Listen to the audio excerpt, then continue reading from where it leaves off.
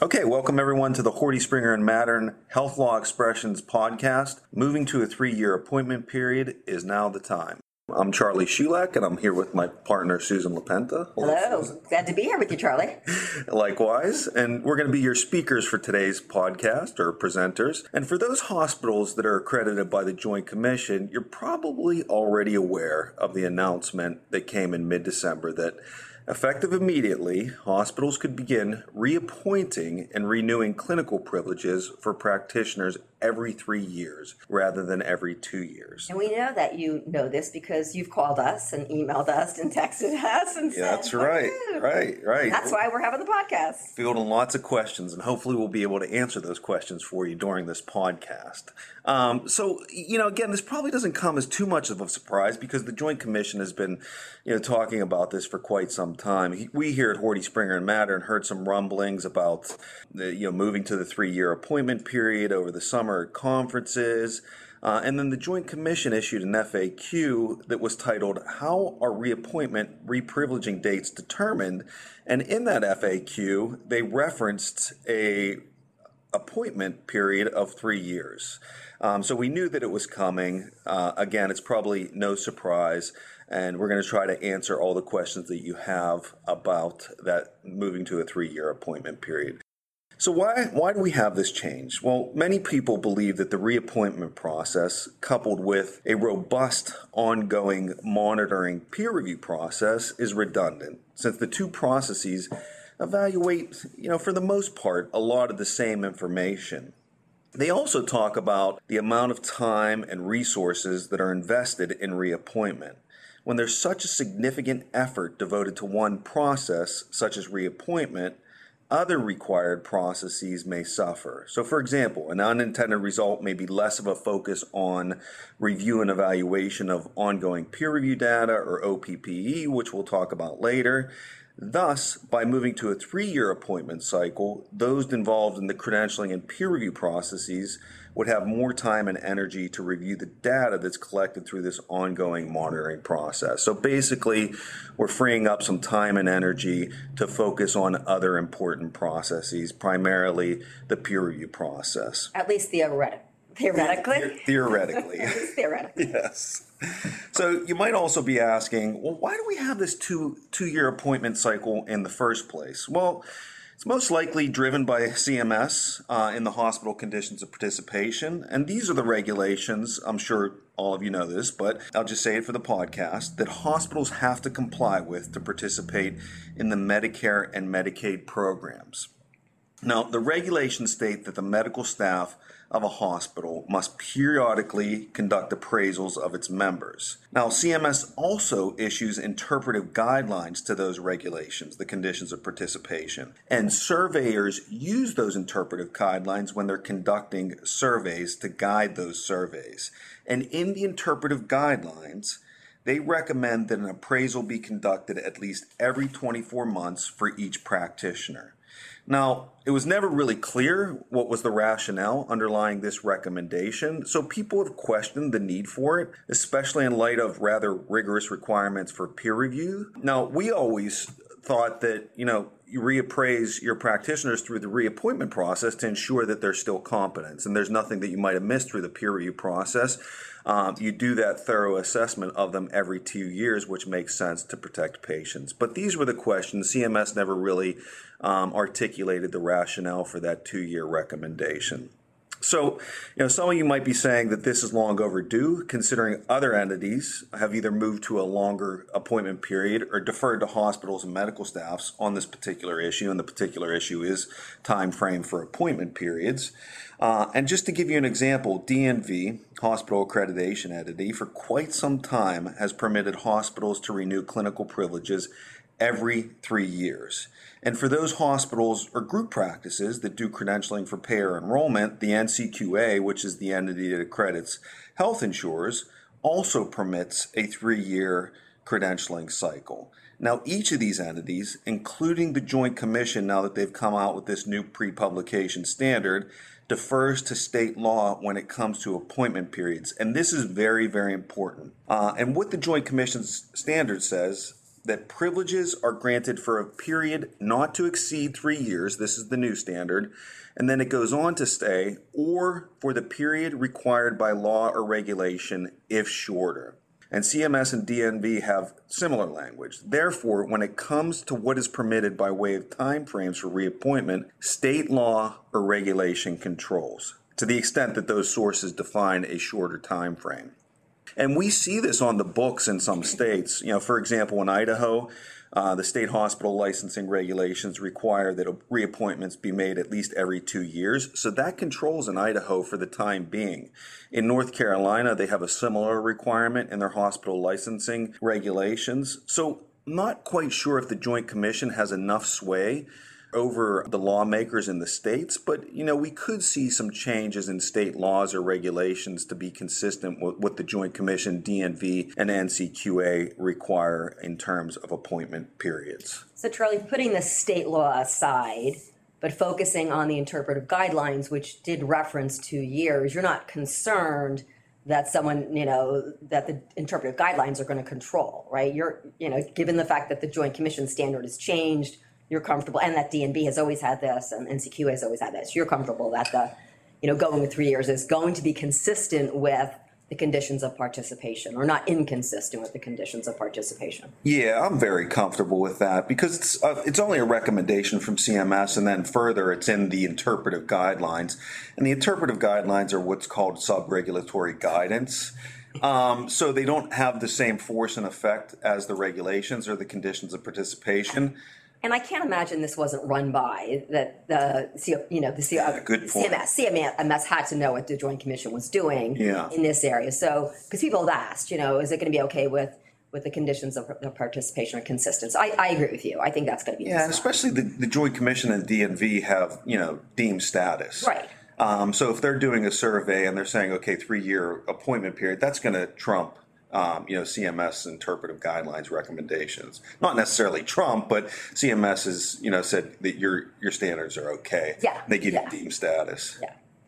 So I kind of wanted to explore a little bit, how do you feel, Charlie, about whether going from a 2-year reappointment cycle to a 3-year reappointment cycle is going to be sufficient to protect patients? Because you said, why would we do appointment and reappointment? We do it because credentialing is the foundation for quality. Do you think this is going to have any effect on quality care? Yeah, when this first came out, we did have some questions about it, and there can be some changes to ensure that you protect patients if you do move to that 3-year appointment period. Medical staff should have a well-functioning peer review process that's going to be multifaceted. If you think about the industry standards right now, most hospitals and medical staffs have initial focused professional practice evaluation to confirm competence. They also have ongoing professional practice evaluation, and then they have focused professional practice evaluation when a concern is raised. Now, when the Joint Commission first came out with those requirements for peer review, OPPE, FPPE, there was discussion about whether the OPPE process could replace the reappointment process because, again, a lot of the same information was being considered or was thought to be considered as a part of those two processes. That's what the Joint Commission said back then when they first came out with that standard. They were actually going to do away with reappointment altogether.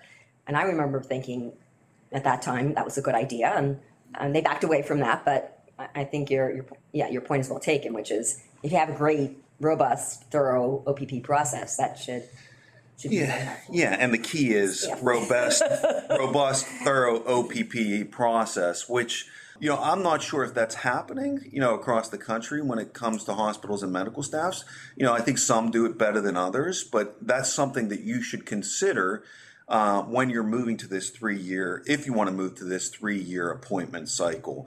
How well does your peer review process function? You need to really take a look at that and be self-critical and be candid and be honest about your peer review process. Because if you move to that 3-year reappointment process and you have a really good, robust OPPE, FPPE process, I'm pretty comfortable that you're going to have good protections in place to ensure patient safety and to protect patients. Because to your point, we never really wanted people to wait to address a problem until reappointment anyway. I mean, right, that was the whole purpose of peer review. You would identify an issue, you would deal with that issue, and then At the time. yeah, and then you might reinforce an issue or concern at reappointment. You might revisit an issue, but you don't want to ignore things. And so I think people generally have been adopting that approach, and so hopefully this will Yeah. be a positive thing. And that's key is it's important to be able to recognize when there's an issue. And OPP is supposed to be designed to do that. But I don't want to say a lot of the times, but sometimes we see OPP reports and they're all numbers, right? And, they're reviewed once every 12 months, and sometimes it might be a cursory review rather than an in-depth review. It's hard to discern trends. So you might want to look at your OPP process. And there was an FAQ put out by the Joint Commission where they say that your OPPE process should include not only quantitative data, numbers that we see in most of the reports, but also qualitative data. And then they suggest that qualitative data on someone's clinical practice should be obtained through medical record review, chart review, through discussion with those that work with that practitioner. So if you don't have that incorporated into your OPP process, that might be a consideration to make sure that you're catching issues early on and intervening as appropriate. That being said, you don't have to do that every single time you review an OPP report, every 12 months. You can do it maybe, every 2 years. Not as, a replacement for reappointment, just to make sure that you're seeing any trends or concerns that are being raised. Okay, so with that, some other considerations that we wanted to talk about. Necessary changes to your governance documents, your medical staff governance documents in particular. Can you speak to that, Susan? Yeah, I mean, I have to say, when I first started thinking about it, I'm like, oh, yeah, there'll be 2 or 3 changes that you'll want to make to your bylaws and or credentials policy.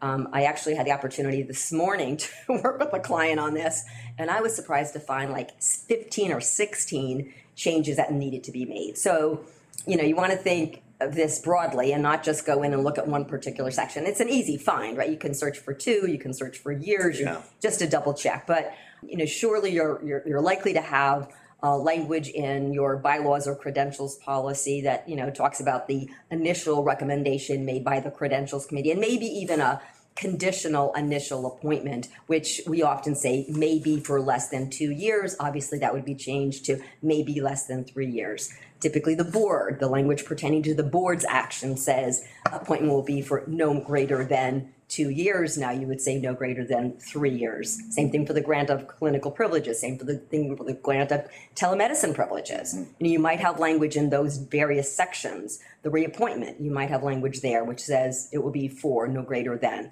and you'll just want to go in and change that 2 to make it a 3. The one that I actually forgot about, but saw when I was searching, was we have language in our hearing section, which has not only actions that trigger a right to a hearing, but actions that do not trigger a right to a hearing. And we say you don't get a right to a hearing if you have been reappointed for less than 2 years, and it's a conditional appointment. So again, that would be a easy change from 2 to 3. What I was, again, a little bit surprised to find when I searched the documents was that there was language in the staff categories pertaining to the 2-year term of appointment, because in our bylaws, we say that you're going to count patient contacts on an appointment term, and we happen to say a 2-year appointment term. We also count service hours of people who may not have patient contacts, but work and serve on medical staff in a leadership way, or committees, or do peer review. They might also be on the active staff if they have certain service hours. Again, we were counting those in a 2-year appointment term. You would want to up it and up the number, probably. I think we were recommending, or in this particular set of bylaws, it was 20 service hours in a 2-year period. So it would probably be 30 service hours in a 3-year time frame. So you just want to make sure you're looking through all of your documents. Do them. We know Charlie's good at math. Small numbers, 2, and anything less than 30. The other question that's come up is, if we want to go from 2 to 3 years for the appointment term, is that just like a technical change that we can make through maybe the MEC and the board not having to vote on that by the entire medical staff. Now, no, not that anyone's going to oppose it, because I suspect everyone will very much be in favor of this change, but I think generally if you only have medical staff bylaws and all of this language is in your bylaws, I don't think you can just call this a technical change. And Charlie, I don't know, you may disagree with me. Our documents, and many of you probably have our documents, we kind of bifurcate them and break them into different documents. The credentials policy, and that's where most of our language was, the initial appointment, conditional appointment, board action, all of those provisions are in our credentials policy. And the amendment process for the credentials policy allows changes to be made by the MEC after notice to the voting members of the medical staff and an opportunity for comment. And so the credentials policy could be changed by the MEC with approval by the board. And then I think once you build it into your credentials policy, if you're going back to your bylaws and just adjusting to be consistent with what the credentials policy said, I feel comfortable that could be a technical change and would not require a vote by the entire medical staff. But if you have everything in one document, it's all the bylaws, and the medical staff has to vote on the bylaws, I think you got to have a vote by the bylaws. Yeah, on and these issues. Sure, and you want to follow your bylaws and the amendment process in your bylaws. But when it comes to this change, requiring practitioners to submit an application every 3 years instead of 2, you're probably not going to get much pushback from those on your medical staff. I have heard zero pushback from physicians on this issue, so I expect that it will not be controversial at all. But I think you want to be careful and follow the amendment process. Don't find yourself in a difficult. But then I started looking through some of our other documents, and I actually did not see any other changes that would be needed. So might want to consider that, but probably okay in other areas. One of the things that and this kind of goes to the having a robust process for OPP. The other thing that concerns me a little bit about going to a 3-year period is what information will you not be getting about an individual that you would or do get at reappointment. And for instance, malpractice claims. We often know people, even though the application form and even though the bylaws and credentials policy often require people to update their application form, we know that doesn't always happen. And so at reappointment, we often will find out, 18 months ago, this person was named in a malpractice case. We didn't know about it. And maybe if we did, we would have wanted to look into it. Or maybe there was an action taken by another hospital. Now, certain things would go in the data bank, so we might find out about that through a continuous query if they were terminated from another step, and maybe they were subject to a performance improvement plan at another hospital that they would have had to include on their application, but we didn't learn about that because we didn't get that update. So I think that to me is my biggest concern, and it might be something that you want to be proactive about in reminding members of your medical staff of their obligation to notify you of any changes that might occur on their application, and do that in a timely fashion, that they are not permitted to wait until the reappointment time. I have medical staffs that now kind of routinely every 6 months or so send out a reminder. This is very important. You have to give us updated information. And if you have language in your documents that, you might also have some teeth to that language saying something along the lines, and if you fail to notify us and we discover it, that could be grounds for an automatic relinquishment of appointment and clinical privileges. And that may be language we have to use going forward because, again, some of that information really is critical. You really don't want to wait 2 years. It's outside information. And I think it could affect the peer review process if we don't have access to that in a timely fashion. Yeah, and I've had medical staff do the same thing. And, a memorandum from the president saying, hey, any change to your application, in between, reappointment periods, you have to, submit that information to us at the time of the change. Right. Because most people aren't aware of that, even though they're required to review and understand the bylaws as a part of their application. So a separate, have that in the application form, maybe put that in bold, and maybe, again, if you don't have it, add language to your documents that says failing to provide updated information is grounds for an automatic relinquishment. So again, you don't have to take disciplinary action, but when you find out, you could pull the trigger and have it be an automatic relinquishment of appointment and clinical privileges. So Charlie, what about the querying the data bank? Isn't there like a requirement that you do that every 2 years? And how does that affect this? We changed the standard here. Yeah, that's just one thing that, we wanted to mention. I don't want to say in closing because I'm going to leave that to Susan to do the closing. I have one other point to make. But the Healthcare Quality Improvement Act, and that's the federal law that created the National Practitioner Data Bank, it says right in the statute that you have to query the data bank for your medical staff members every 2 years. So that's a little bit of a conundrum if you're going to move to a 3-year appointment period. That being said, a lot of the hospitals, if not most of them that I'm working with, are using continuous query, and the continuous query function informs you when there's a report to the National Practitioner Data Bank in a fairly rapid fashion about those reports to the data bank. And the data bank has said that continuous query satisfies that every 2-year querying requirement because you're getting all the reports as they're being made or in a short time thereafter. So just want to mention that for those hospitals that do not have continuous query, if you move to a 3-year reappointment time frame, you're going to have to query every 2 years still. And just one other issue that's come up with a couple of clients, they've asked about, can they apply this standard retroactively? And I have to say that when I first heard it, I'm like, of course not. Like, what do you mean, can you apply it retroactively? Like, I thought they meant like going back over the past year and everyone's now going to be 3 years. As it turns out, what they were really asking was, if we have just reappointed people after the Joint Commission changed its standard, but before we've amended our bylaws, do we have any wiggle room? And I said, yeah. I mean, I think if you, at the end of December reappoint, and some people do, a lot of their staff, half their staff at a point in time, which may or may not be a good idea. But if you just reappointed people the end of this month, the end of December, and then you change your bylaws in February, I think you could go back and say that all of those reappointments are going to be 3-year reappointments. I think that would be perfectly fine. I wouldn't go back further than the Joint Commission standard, obviously. The standard took place in the middle of December. I wouldn't go back to November and do it for those people who are reappointed. But I do think you have a little bit of flexibility there.